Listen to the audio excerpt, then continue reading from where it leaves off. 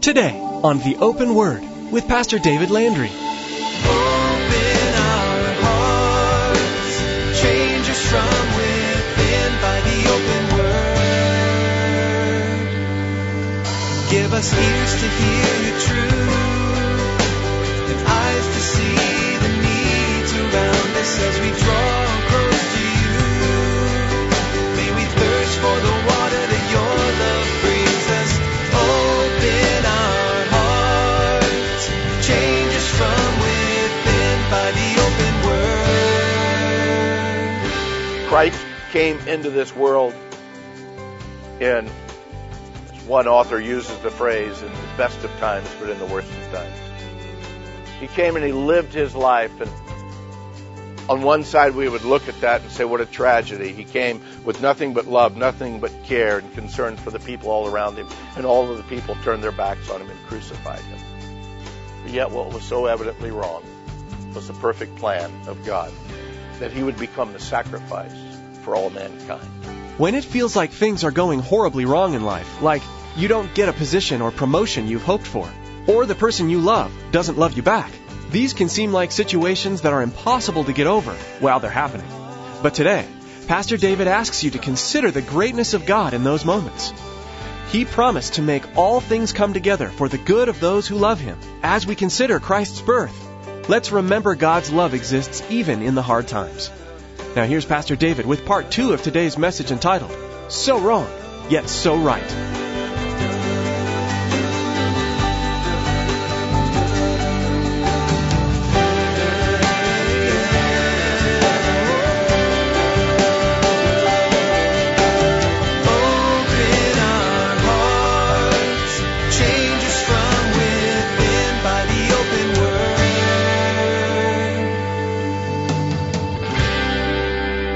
Set the dates by the year of whoever was ruling that area. Oh, it was in the third year of so-and-so's rule, and if we all knew who was ruling at that time, we would know exactly what time they were talking about. It was during the second administration of Obama or Bush or whoever. We would know what time that was. They didn't have the dating. So around 525, they decided that they would go ahead and date it, and they dated it according to the time of Jesus' birth. So Dionysius, with all the information that he had, went back and started and set a point in time that says everything prior to this is before Christ. Everything after this is in the year of our Lord. The problem is Dionysius got it off by 4 years. Actually, Christ, being born to the best of our records, the best of our understanding, was actually born, according to Dionysius' calendar, actually in 4 BC. Now, because he got those 4 years wrong, that means that you're probably 4 years older than you think you are, okay? I just want to let you know. So that means your 12-year-old can start driving? No, we don't want to go there. We don't want to go there. Anyway, Matthew's gospel account tells us that Herod, in an effort to kill the newly born Christ child, he sent his troops into Bethlehem to kill all of the male children from 2 years old and under. All of these things working together, all of the other historical events, we fully understand that it's very most likely Christ was born at around 4 BC. But regardless of the exact date, the command for the registration had been sent out by Caesar Augustus. Luke chapter 2, down in verse 3, tells us more of the story. Verse 3, so all went to be registered, everyone to his own city. And Joseph also went up from Galilee, out of the city of Nazareth, into Judea, to the city of David, which is called Bethlehem, because he was of the house and the lineage of David, to be registered with Mary, his betrothed wife, who was with child. So here we are. Mary's 9 months pregnant. And she and Joseph have to make this 75-mile journey, a journey away from the comforts of home. How could everything so evidently wrong yet turn out to be so right? Really, we have to ask ourselves, why at this place? Why at this time? And why this way? Why did all these things have to happen? As far as the place is concerned, Bethlehem was a little town or a village located within the shadow of Jerusalem, about 6 miles southwest of the bustling city of Jerusalem. the very meaning of the name Bethlehem is house of bread. How appropriate that in the house of bread, the bread of life would be born. Bethlehem was the hometown of someone by the name of Naomi. If you've done a study in the book of Ruth, you know who Naomi is. Remember Naomi and her husband and her 2 sons, because of a famine in the land of Palestine at that time, in the land of Canaan, they left that area and went across the river to the land of the Moabites, the Gentiles over there. And once they got over there, Naomi's husband and her 2 sons died, and yet her 2 sons had married. They had married Moabite women, and as Naomi decided, well, I might as well go back home, one of the daughter-in-laws stayed while the other one came with her. And this is the story of Ruth we see in our Old Testament. When they got back, the area of the town that they came back to was her hometown, Bethlehem. And as they were there, and as Ruth working out in the field, she met one of their relatives. Remember, a man by the name of Boaz. Boaz lived, and his family was from Bethlehem. And we find out that as Ruth and Boaz came together as husband and wife, they had a child whose name was Obed. Obed, as he grew older and he got married, he had a child by the name of Jesse. Jesse, as he got older and had a child, his child was named David. One of his sons was named David. David, the one who would become the king of Israel. So Bethlehem became known as the city of David, King David's hometown. This is also where Samuel the prophet found David when Samuel the prophet came to anoint the king of Israel once Saul had gone so far off God's direction and plan. Bethlehem, city of David, the town of David, the house of bread, all of these things. But even more directly, Bethlehem was a place of prophetic announcement. In Micah chapter 5 verse 2, we read, "But you, Bethlehem Ephrathah, though you are little among the thousands of Judah, and yet out of you shall come forth to me the one to be ruler in Israel, whose goings forth are from old, from everlasting." The reason why this place? Well, it was the fulfillment of prophecy. It was where the Christ had to be born. And yet it looked so evidently wrong for Mary and Joseph at that point in time. Why in the world should we have to make this journey 75 miles? Here I am. I'm at the very end of my pregnancy. Can't we wait till my pregnancy is over? I can give birth here in Nazareth. But what was so evidently wrong, God planned and purposed to be so evidently and absolutely right. As far as the timing of his birth, it was during a time in history that the region had that peace on earth. It was available, though, only to those that agreed with and were in line with the Caesar and all of his appointed rulers of the area. And although Augustus was the emperor of the Roman area, Herod the Great had such great authority over the Jews and over this particular area that was under his control. As a matter of fact, if Herod said that you live, you had a pretty good chance you're going to live. But if Herod said you're going to die, you probably would not see the light of day the next day. That's how much power and authority he had at that point in time. The Pax Romana was a peace that was maintained by the sword. You step out of line, you get out of order, you break the rule, you disturb the peace, and you're going to be taken out of the equation. So when they say you have to go to that city of your family, that's where Joseph had to go. All of the Roman Empire was under the oppression of the personality and the quirks and the emotional instability of both the Caesar as well as all of his cohorts like Herod the Great. Not a very pleasant time to be born in. Not a very pleasant time to live in. But the question is why was Jesus born at this time? Why didn't Jesus come sooner? Much sooner. Many generations had already passed. The need for a Savior was definitely great. But verse 6 here says, "And so it was that while they were there, the days were completed that for her to be delivered. And she brought forth her firstborn son and wrapped him in swaddling clothes and laid him in a manger because there was no room for them in the inn." Did you catch that? The days were completed for her to be delivered. Do you realize that's actually a messianic statement? The days were completed for her to be delivered. Not only Mary to be delivered, but for the deliverance of all mankind. This was the time, this was the place where God brought forth a deliverer out of Zion. The Apostle Paul tells us in Galatians chapter 4 that it was when the fullness of time had come, God sent forth his Son, born of a woman, born under the law, to redeem those who were under the law, that we might receive the adoption as sons. You see, when the fullness of time, when God's exact time and plan and purpose was fulfilled. Albert Barnes, a biblical commentator, shares this about God's timing.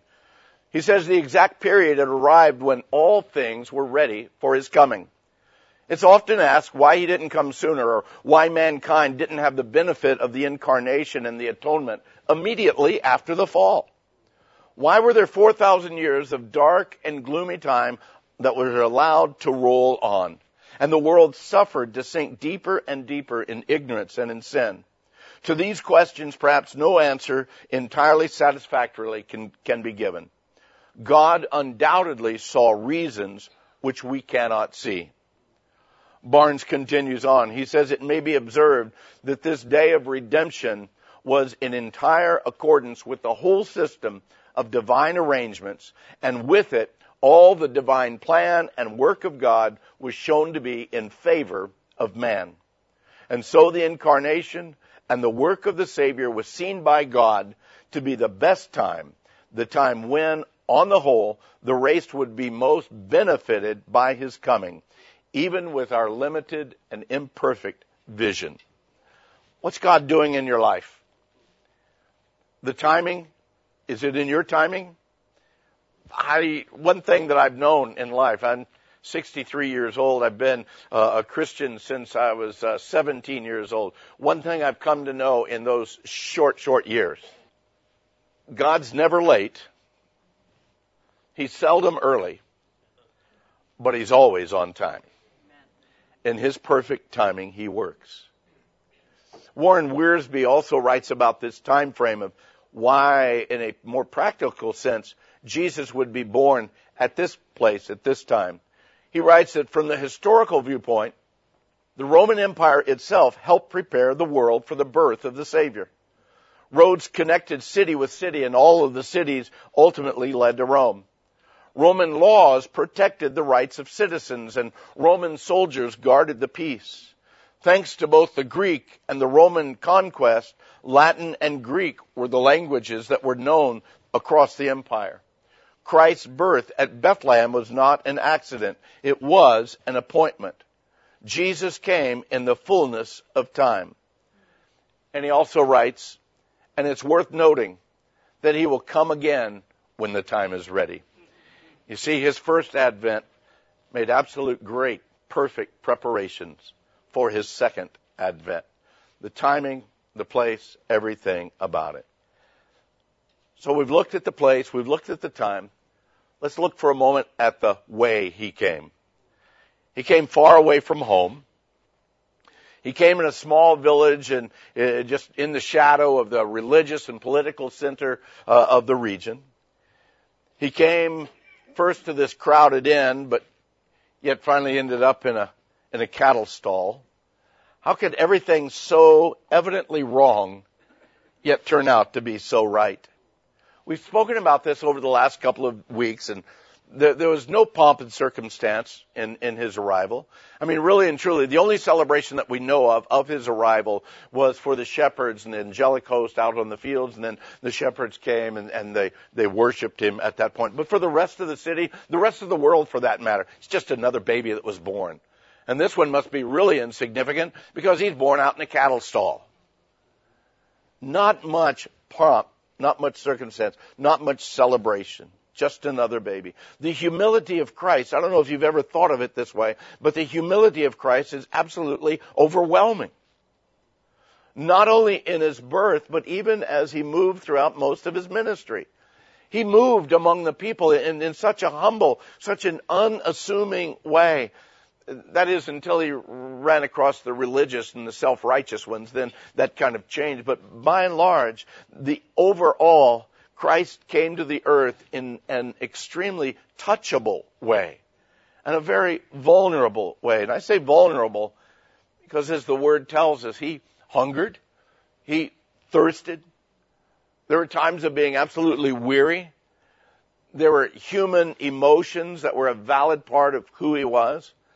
Because of his love for us, the Word actually became flesh and dwelt among us. And in a very real and practical sense, he pitched his tent right next to ours. When the Word says he tabernacled with us, he came among us. That means he literally came and lived among us. And yet the world as a whole didn't receive him. And they crucified him. How could something so absolutely and evidently wrong turn out to be absolutely wonderfully right for us? They crucified him. What a horrible thing. But yet in that crucifixion becomes our hope. You see, it's exactly how God had planned it. Real quickly, I'm going to give some scripture verses here. You can write them down for later look. But one that we've looked at already this Christmas season is in Philippians chapter 2. In verse 8, Paul tells us that being found in the appearance as a man, he humbled himself and became obedient to the point of death, even death of the cross. Hebrews tells us in chapter 2, beginning in verse 9, he says, "But we see Jesus, who was made a little lower than the angels for the suffering of death." Hebrews chapter 2, verse 17 says, "Therefore in all things he had to be made like his brethren, that he might be a merciful and faithful high priest in things pertaining to God, to make propitiation for the sins of the people. For in that he himself has suffered, being tempted, he is able to aid those who are tempted." Hebrews chapter 4, verse 15 says, "For we do not have a high priest who cannot sympathize with our weaknesses, but was in all points tempted as we are, and yet he was without sin." Hebrews 5:8, "That though he was a son, yet he learned obedience by the things which he suffered. And having been perfected, he became the author of eternal salvation to all who obey him." Even to the point of sacrifice on the cross. What appeared to be so evidently wrong was so wondrously right. Let me ask you this morning, do you fully trust in the power of Almighty God? Really and truly, do you actually believe that he is omnipotent, all-powerful? Do you actually believe and understand that he is omniscient, all-knowing in every aspect? Can you look at your life right now and have complete faith that even when everything seems so evidently wrong in your life, that your God will work in and through all of those things together for good to those that love him, to those that are called according to his purposes? Years ago, Todd and I were living down in southern Arizona. We were actively involved in the church. I was working in construction. Life was good by and large, but we also felt that God wanted more in our life. And through a process of things, a pastor in north central Arizona contacted me and said, we're looking to add to our staff here at this church. If you were up in this area when that time came, we would love to put you on full-time staff at this church. Well, that was my heart's desire, and we felt that's where God was leading. As a matter of fact, through a whole series of things, we saw God's hand opening up doors for us to move up there. We knew that it was God's plan and purpose for us to go up there. So we sold our home. We moved the family from about a 1,900 square foot home to a 900 square foot duplex. But that's okay. God was in it. We know that God was calling us. A few months after we got there, with anticipation of going on staff at that church, the board of elders of that church called someone else to that position. I'd like to tell you that your pastor was full of faith and knew that God was in it. But I was devastated. God let me down. I knew that it was God's will that we be there, and then all of a sudden, the bottom fell out. It was so evidently wrong. I'd left a very good paying job to come up there to take a minor job at the point in time, but with the anticipation, and then the anticipation, the hope, the bottom fell out of it. So wrong. So we left the area. We went back with our tails tucked between our legs back to southern Arizona. A little while later, we found out that the church itself just totally disintegrated. And it wasn't until 10 years later that we found out that the pastor had been involved in an affair and even fathered a child from someone in the congregation, and that was the whole destruction. You see, I believe now at that point in time that God was saving us from just a horrible, horrible situation. What seemed to be so evidently wrong actually turned out right. God taught me personally a lot of lessons in the midst of that. I don't know what you're going through today. I don't know what things that, the battle of the enemy that's bringing to you right now. And it can look so evidently wrong in your eyes. And beloved, I'm probably going to agree with you, man, that is wrong. What's happening right now is wrong. But I also know the greatness of my God, who is sovereign over all of his creation, who declares in his word that he will make all things come together for good to those that love him, for those that are called according to his purpose. This is the season for rejoicing, but there's a lot of folks that are having a hard time being able to do just that. And perhaps right now the Lord could and would use you to be one who brings encouragement to someone else who needs to know that even though everything seems so evidently wrong in their lives, that you know a God who is still in control and he will work his purposes out. I want to end with this. John chapter 1. Again, very familiar passage to you.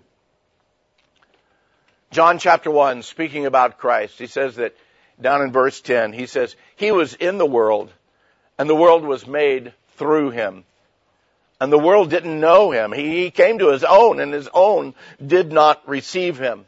But the promise that we have is found in verse 12, where he says, but as many as did receive him, to them he gave the right to become children of God, to those who believe in his name, who were born not of blood, nor of the will of the flesh, nor of the will of man, but of God. Christ came into this world in, as one author uses the phrase, in the best of times, but in the worst of times. He came and he lived his life, and on one side we would look at that and say, what a tragedy. He came with nothing but love, nothing but care and concern for the people all around him, and all of the people turned their backs on him and crucified him. But yet what was so evidently wrong was the perfect plan of God, that he would become the sacrifice for all mankind. We celebrate his birth, but in his birth comes the vulnerability of his humanity. And in that humanity, he gave his life in order that whoever would call upon the name of the Lord would be saved. We celebrate his birth, but we thank him for his death. We celebrate his resurrection, and we look forward to his second advent, the second coming of our Lord. My hope, my prayer this year is that if you don't know Christ, that you would consider the claims of Christ. Give your heart and life surrendered to him, knowing that your sin is forgiven because he paid the price for you. And if you are a believer, that this year, your heart, your desire would be to honor him more and more in your life. And live your life in the midst of all the press of the world that comes against you from every side. Live your life for his glory, standing out as a peculiar people in order that God might be honored in your life. Open our hearts, change us from within by the open word. On behalf of Pastor David Landry and the production team here at The Open Word, we want to wish you a Merry Christmas and a Happy New Year. This has been a special edition of The Open Word with Pastor David Landry of Calvary Chapel, Casa Grande in Casa Grande, Arizona. To learn more about The Open Word, visit our website at theopenword.com. You can download today's teaching or subscribe to The Open Word podcast. Subscribing to The Open Word podcast is the best way to stay up to date with all of the latest messages from David. To subscribe, log on to theopenword.com, click on the podcast option on the home page, or simply search for The Open Word in the iTunes Store. You can also give us a call if you'd like. That number to call is 520-836-9676. That's 520-836-9676. Another option to get in touch with us is to send us an email. Our email address is info@theopenword.com. That's info@theopenword.com. openword.com. When you contact us, let us know the call letters of the station you heard the open word on and how today's broadcast has blessed you. Your feedback helps us know the Lord's direction for this ministry. Once again, you've been listening to The Open Word with Pastor David Landry of Calvary Chapel in Casa Grande, Arizona. And again, we want to wish you a Merry Christmas and a Happy New Year.